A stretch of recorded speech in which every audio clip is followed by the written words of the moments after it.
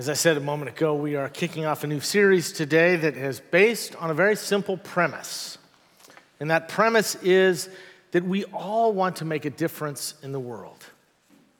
We want to make a difference at home. We want to make a difference at work, at school. We want to make a difference in the world so that we can live with a sense that the world is a little bit better for our having passed through it. But while we all want to make a difference, we also have a tendency to want to be just like everybody else. And a very simple truth that is grounded in Scripture is that if we want to make a difference, we have to be people that are willing to be different. Now, to get at this, we are going to read together through the book of Daniel. We started doing this last year during the season of Lent. We read through the Gospel of Luke together, what we referred to as the Gospel of Nobodies. Back in the fall, we read together through the book of Acts, and now we're going to read together through a book in the Old Testament, the prophets, Daniel. Because we found that something very powerful happens when a community of faith joins together and commits to read and study Scripture together in a very intentional way, growing in our understanding of what it means to be people of faith, what it means to follow Jesus. Now, Daniel is only 12 chapters long, and we are going to do it in 15 days, Monday through Friday for the next 3 weeks. We're going to start tomorrow. And on your way out this morning, I want you to pick up one of these bookmarks. They are at every door as you leave. And on the back, there is the reading plan that walks with you and shows you what day you are to read what piece of the Scripture. Like I said, it's relatively short. We're going to do it in only 3 weeks. And if you fall behind, you've got Saturday to catch up. And then on Sunday, when we gather together for worship, I will be preaching on one of the elements, one of the things that we talked about or that we read about this last week. Here's the thing that I would say, that in every book of the Bible, there is something that it has to say to us. But what is happening in Daniel, I think, has some very unique things to say that are so incredibly appropriate to where we are today. As we read through this, as we talk about it, we look at what Daniel has to say, I think that we will see that it speaks to many of us right where we are. And so today I'm going to get started by reading just the first 8 verses. Just to sort of set up the book, we're going to begin to look at why and what was going on to help us set the stage for everything that we're going to be reading over the next few weeks and why it all matters today. Now, here's what I want you to do this morning, and I know sometimes this makes you a little uncomfortable, but that's okay. It's okay to be uncomfortable. I want you to reach in front of you to that little black book that's in the pew pockets there in front of you.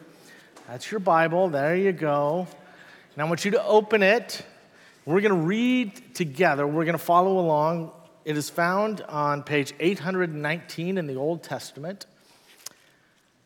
And then when we're done reading, I want you to leave it open because I'm going to be referring back in our scripture, in our sermon this morning. So I want to invite you to listen now to the first 8 verses of the book of Daniel. This morning's reading is from Daniel, chapter 1, verses 1 through 8.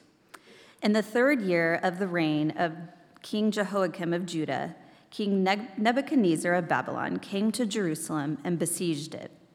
The Lord let King Jehoiakim of Judah fall into his power, as well as some of the vessels of the house of God. These he brought to the land of Shinar and placed the vessels in the treasury of his gods. Then the king commanded his palace master, Ashpenaz, to bring some of the Israelites of the royal family and of the nobility, young men without physical defect and handsome, versed in every branch of wisdom, endowed with knowledge and insight, and competent to serve in the king's palace. They were to be taught the literature and language of the Chaldeans. The king assigned them a daily portion of the royal rations of food and wine. They were to be educated for 3 years, so that at the end of that time they could be stationed in the king's court. Among them were Daniel, Hananiah, Mishael, and Azariah from the tribe of Judah. The palace master gave them other names. Daniel he called Belteshazzar, Hananiah he called Shadrach, Mishael he called Meshach, and Azariah he called Abednego. But Daniel resolved that he would not defile himself with the royal rations of food and wine. So he asked the palace master to allow him not to defile himself. The word of God for the people of God. Thank you. So again, leave this open. Keep it close by. We're going to be referring back to it. So what's going on here in the story? Essentially, we've got two kings from two different kingdoms. There's Jehoiakim from Judah, which means he is from Israel. He's Jewish. And then we've got Nebuchadnezzar from Babylon, which was the enemy. And we discover that this is the third year of Jehoiakim's reign. Now, what we know from extra biblical sources, things that are not written in the Bible, historians and that sort of thing, is that the third year of his reign would have been the year 605. Now, we also know from those very same sources that it was General Nebuchadnezzar who became King Nebuchadnezzar. And as soon as he became king, he began raiding the neighboring countries. He went down to Egypt and fought some battles there and did some destruction. And then he would go up north and seize some cities, including Jerusalem, in what is now Syria and Palestine and Israel in that area, all of which was about 700 miles to the west of Babylon.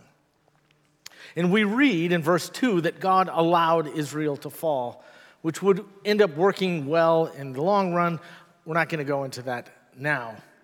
But what we read is that King Nebuchadnezzar, the king, took the king and some of the vessels, some of the furnishings from the temple to Shinar, which is another word for Babylon. And so he brings their king, and he brings their people, and he brings their stuff back to Babylon with him and places it in the presence of his God. So he takes the best, the brightest, those things that are most important and most sacred to them. And in verse 3, we learn that he commands Ashpenaz, the chief palace master, to bring some of the Israelites with him. Some of, not just anybody, though, but the best and the brightest. The young men without physical defect, we read. The handsome ones. Those that are versed in wisdom, endowed with knowledge and insight, competent to serve in the king's palace, and that they were to do this for 3 years. They would be taught the literature and the language of the Chaldeans, which is another word for Babylonians. For some reason, the Babylonians have a lot of names for themselves, but we're not exactly sure why that is.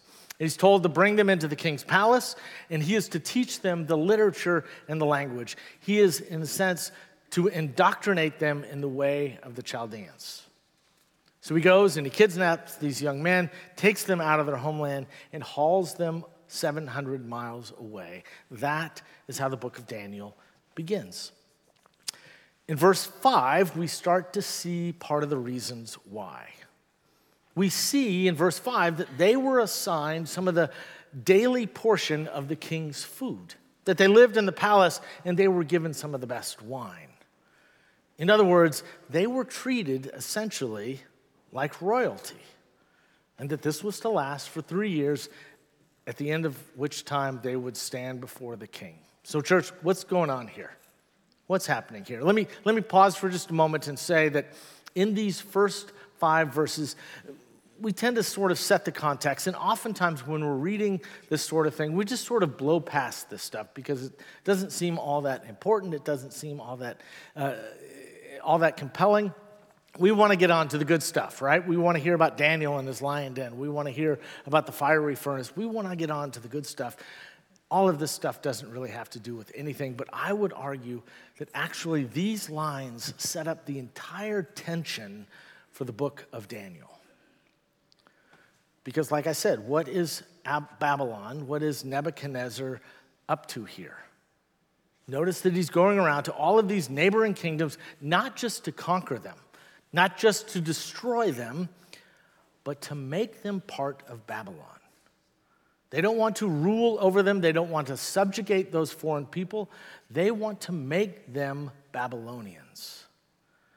And so who do they take? They take the nobility, they take the best and the brightest, the future leaders, and they bring them back and they educate them in their ways so that They will no longer be Jews. They will no longer be Israelites. They will become Babylonians. You see, they know that if they can get the best and the brightest, if they can get the nobility, the future leaders to become Babylonians, they know that the rest will follow them. And that's why they treat them so well, educate them in their language and their literature so that they will forget their old ways and become essentially enlightened Babylonians. Maybe you could say that they were the original influencers of their day back before they had social media. Or another way to phrase this, back years ago when I was doing youth ministry, back when Moses wore short pants, there was this rise of what's now known as parachurch ministry. Groups like Young Life, Fellowship of Christian Athletes, those sorts of things. And they were really on the rise there. And those of us that were in the youth ministry circles knew that Young Life in particular had a very specific strategy. And that is that they would go into a school and they would go directly, immediately after the leaders, the most popular. They would go after the captain of the cheerleaders. They would go after the quarterback of the high school team because they knew that if they could bring them into their group, that other people would follow because they wanted to be just like them. What I discovered this last week as I prepared for this is that Young Life learned from the book of Daniel. Now we know where that came from. So we'll look, though, at the reality of the situation. And I want you in this moment to put yourself in the place of Daniel and his friends. Because immediately what you discover in that moment is they have a variety of options. Option one is that they can essentially assimilate, which is ultimately what the Babylonians are after. They can become just like the Babylonians, and you have to imagine that that's what a lot of them did. They would read and learn the language and the literature, and they would realize this is really good stuff. And they would eat their food and drink their wine, and they would say, I like bacon. Who knew? They would come to understand that, well, it's not exactly a nice California Cabernet. Their wine is good, and so they wanted, over time, to become full Babylonians. That is option one. Option two is to just compromise. Not to go completely away from their Jewish heritage.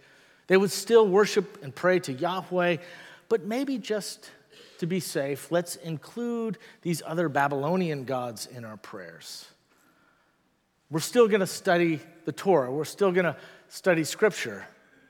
But at the same time, just to hedge our bets, we're going to offer some sacrifices to the Babylonian gods as well. We're still going to call ourselves Jews. We're going to be Israelites.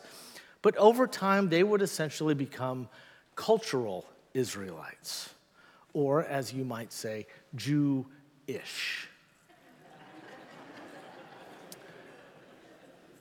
Now, you have to think, did you just get that? Did that take a while? Did you guys get that? All right. Get there quicker, people. Get there quicker. Now, we have to believe that that was the option that most took, right? They didn't step completely away from their faith. They just compromised. But if you were the Babylonians, my guess is that you were fine with that. Because the Babylonians know what you and I both know, and that is that once you are here, it's just a few steps away from here. It's a whole lot easier to do something the second time, is it not? And so if we just compromise this one time, pretty soon, before we know it, we've completely assimilated. We're just a few small steps, and it's just a matter of time. Option one is to assimilate. Option two is to compromise. Option three, though, was one that likely just a few people took. In fact, the book of Daniel highlights 4 of them. In the midst of the most incredible pressures to be just like everybody else, there was only this handful of people who said, no, I'm going to stay the course. I'm going to remain a committed Israelite. Now, how many of you are starting to see in this moment what's happening here? Now, I'm going to make some connections explicitly in a few moments, but you can already see, can't you? You can already see that this is not just a story about something that happened long ago. That there is something here for us that is true today. Now, in verses 6 and 7, we're introduced to those four that are highlighted. Of all those who were taken out, these four were the only ones that remained faithful. And the chief gave them new names. They were to be Balthazar, Shadrach, Meshach, and Abednego. How many know those names? Some of you have children and watch the Veggie Tales. You know who you are. Shadrach, Meshach, Abednego, and Daniel. And they were given Babylonian names. Now, why were they given Babylonian names? Probably two reasons. One is to give someone a name is to have authority over them. But I think equally as important is they were essentially saying, you are no longer who you were back in Israel. That here you have a Babylonian name. You are on your way to becoming a Babylonian. And the rest of the book of Daniel is essentially the story of these four men seeking to remain faithful when the culture around them wants nothing more than for them to be just like everybody else. But what we read in verse 8 is that Daniel resolved. And you will read the rest of that story tomorrow. But what we'll find over the next few weeks is that Daniel is written to people who had a sense that they needed to remain faithful in the midst of a culture that wants nothing more for them to compromise, for them to become just like everybody else. And as soon as we can see that, as soon as we can understand that, we can then see that this is not just a story of something that happened to those four men 2,500 years ago. That this is our story today. So here's what I want us to wrestle with this morning, in this week and over the next few weeks, is to ask yourself, in what areas of your life would you say that you are taking option 3, that you are remaining faithful? In what areas of your life are you just like everybody else? And you've assimilated to a culture that wants you to be just like everybody else. I won't say that we're all or nothing, because our lives are fragmented. We are able to remain faithful in some ways with some areas of our life. In other areas, we may have slid just a little bit. In what areas of your life are you, though, just like everybody else? And in what areas of your life are you feeling this nudge, this call, this push, this pull from God to be more faithful? What is that area in your life? Let me give you some examples. Let's just say years ago, you started in the area of commercial real estate. And when you started, when you first got into this industry, you said, I'm not going to be like everybody else. I'm going to be different. I'm not going to be like those generations before. They worked 70 hours a week. They cut corners. I'm not going to do any of those things. I am going to remain faithful, balanced, and fair. But a year or two in, maybe because your boss was giving you a little extra pressure, maybe there was this deal that you really, really wanted to get, and so you cut a few corners. I'm just going to compromise this one time, you told yourself. But within a few months, if not a few years, you wake up one day and you realize, I'm just like everybody else. Or maybe when you got married, you said, we, honey, are not going to have a typical marriage. We're not going to be just like everybody else. We're not going to take each other for granted. We're going to not forget each other and just focus on the kids. We are going to make our marriage the central most important things. We are going to be intentional about getting away every couple of months, about going on date nights every week. We're going to have real, honest conversations. We're going to tell each other everything, and we're going to forgive each other for everything. Have you ever noticed that we don't ever make the decision to compromise, but over time, we realize that our marriage is just like every other marriage. Or maybe you wanted to raise your children differently. You don't want your kids to be typical. And so I'm going to raise them differently. I'm going to raise them to be different than anybody else. Or maybe you're not married, maybe you don't have kids. Maybe you say, in my dating life, I'm going to do this differently. I'm not going to be just like everybody else. Maybe there are more areas of your life, the way that you deal with your time, with your talents, the way that you deal with your money. What are those areas in which you are faithful? And in which ways are you just like everybody else? Because my hope for you over the next few weeks is that you will begin to see maybe one, maybe two of those areas of your life in which you need to take the third option more often. And the truth is that it may be hard and you may even burn some relationships along the way, but you say to yourself in that moment, I am going to take option 3, and I am going to be faithful with all that I have and with all that I am in this area of my life. So this morning, what would that look like? What would that look like in your life if you were to remain faithful in your life, committed to your faith, following in the ways of Jesus?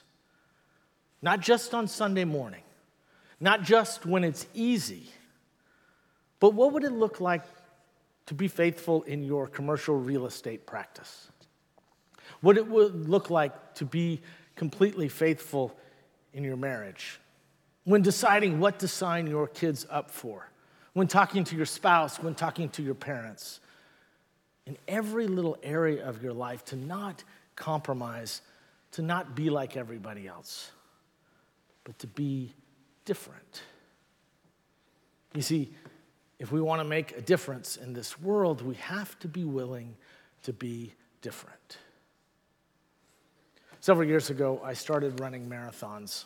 I was going through a difficult time in my life, and I needed something to get me motivated and headed in the right direction. So I joined an organization called Team in Training, and we would train together while also raising awareness and funds for the Leukemia and Lymphoma Society. And over the next 10 years, I ran about 9 marathons. While I was with Team in Training, I had a coach. Coach Tim was the one that would show us and teach us and help us along the way to prepare ourselves in order to complete that marathon. Coach Tim would become more than a coach. He would become a friend. He would help train me to help me achieve my goal of becoming an Ironman. And before every race, he had a mantra that he would repeat to us. And the closer and closer that we got to the race, the more often that he would say it. It was 4 simple words that shaped us immeasurably. And that is the importance that everyone must run your own race. Run your own race. And he kept repeating that, and soon I came to see that this was not just good advice for running marathons.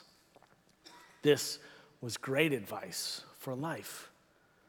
Because there are so many people, are there not? So many people that are trying to tell us what to do, tell us how to live, how to think, what to buy. They define for us what type of race we are in and what that finish line looks like. They say this is what it looks like to be successful. Here's what it looks like to be a good parent. This is what the finish line is for your kids. But maybe over the next few weeks, you can begin to define for yourself, for your family, for your career, what the win is, how you're going to get there. You can figure your pace so that you can run your own race. Maybe the next few weeks you can do all that, because here's the thing. If we don't define for ourselves, in light of our faith, what that race is, where we are going, how we are going to train, how we are going to live, we end up falling in the same stream that everybody else has fallen into. And I don't know about you, but I don't want a typical marriage. I don't want my kids to be typical. I don't want to live a typical life. I don't want to wake up one day and realize that I have lived just like everybody else, that I've fallen into the same stream. And as a result of that, I have missed that one unique life that God has entrusted me to live. We all want to make a difference. We all want to be in a position where God can do something in our lives to make a difference, to make the world better. But if we're going to make a difference, we have to be willing to be different. So my prayer for you, church, is that over the next few weeks, as we begin this new year together, that God will nudge you, that God will show you those areas of your life that maybe you've fallen into the trap of being just like everybody else. That God will show you the places and the ways that you are being called to walk more faithfully in the ways of Jesus. That you are being called to run your own race. That you are called to be different so that through you, God can make a difference in this world. Amen.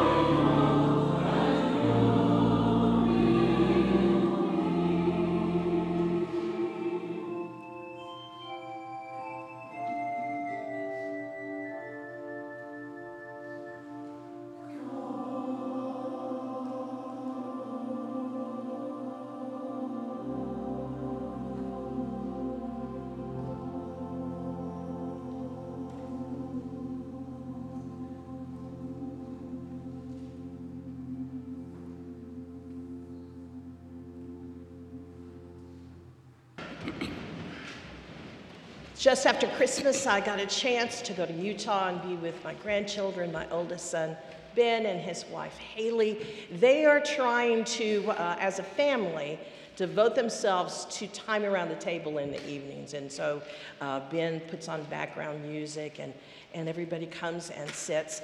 And then, to go over the good things that happened in the day, there are some toasts offered for a variety of things, something the dog did, something that happened on the bicycle, whatever it is. But there's a lot of joy in that. And at the very end of clinking our milk glasses and water glasses together with these variety of toasts, my granddaughter Finley says, "Cheers to God." And then we all clink our glasses again.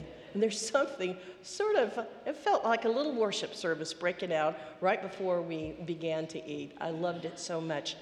Our time at this table is so sacred.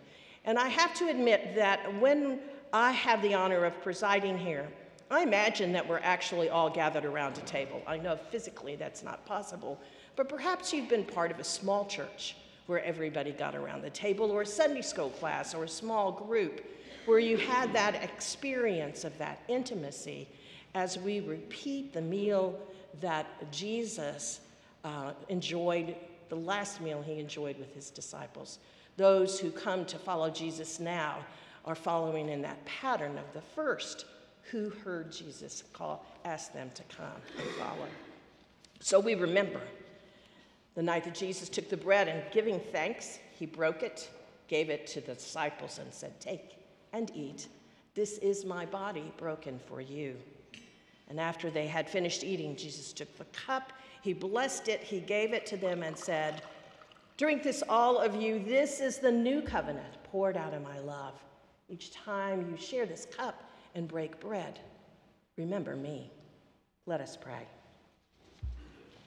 At this table, we remember you, Lord Jesus Christ. Pour out yourself again for us, and on these gifts of bread and cup, by your Holy Spirit, make us living remembrances of your great love and life. Fill us with a new understanding of love among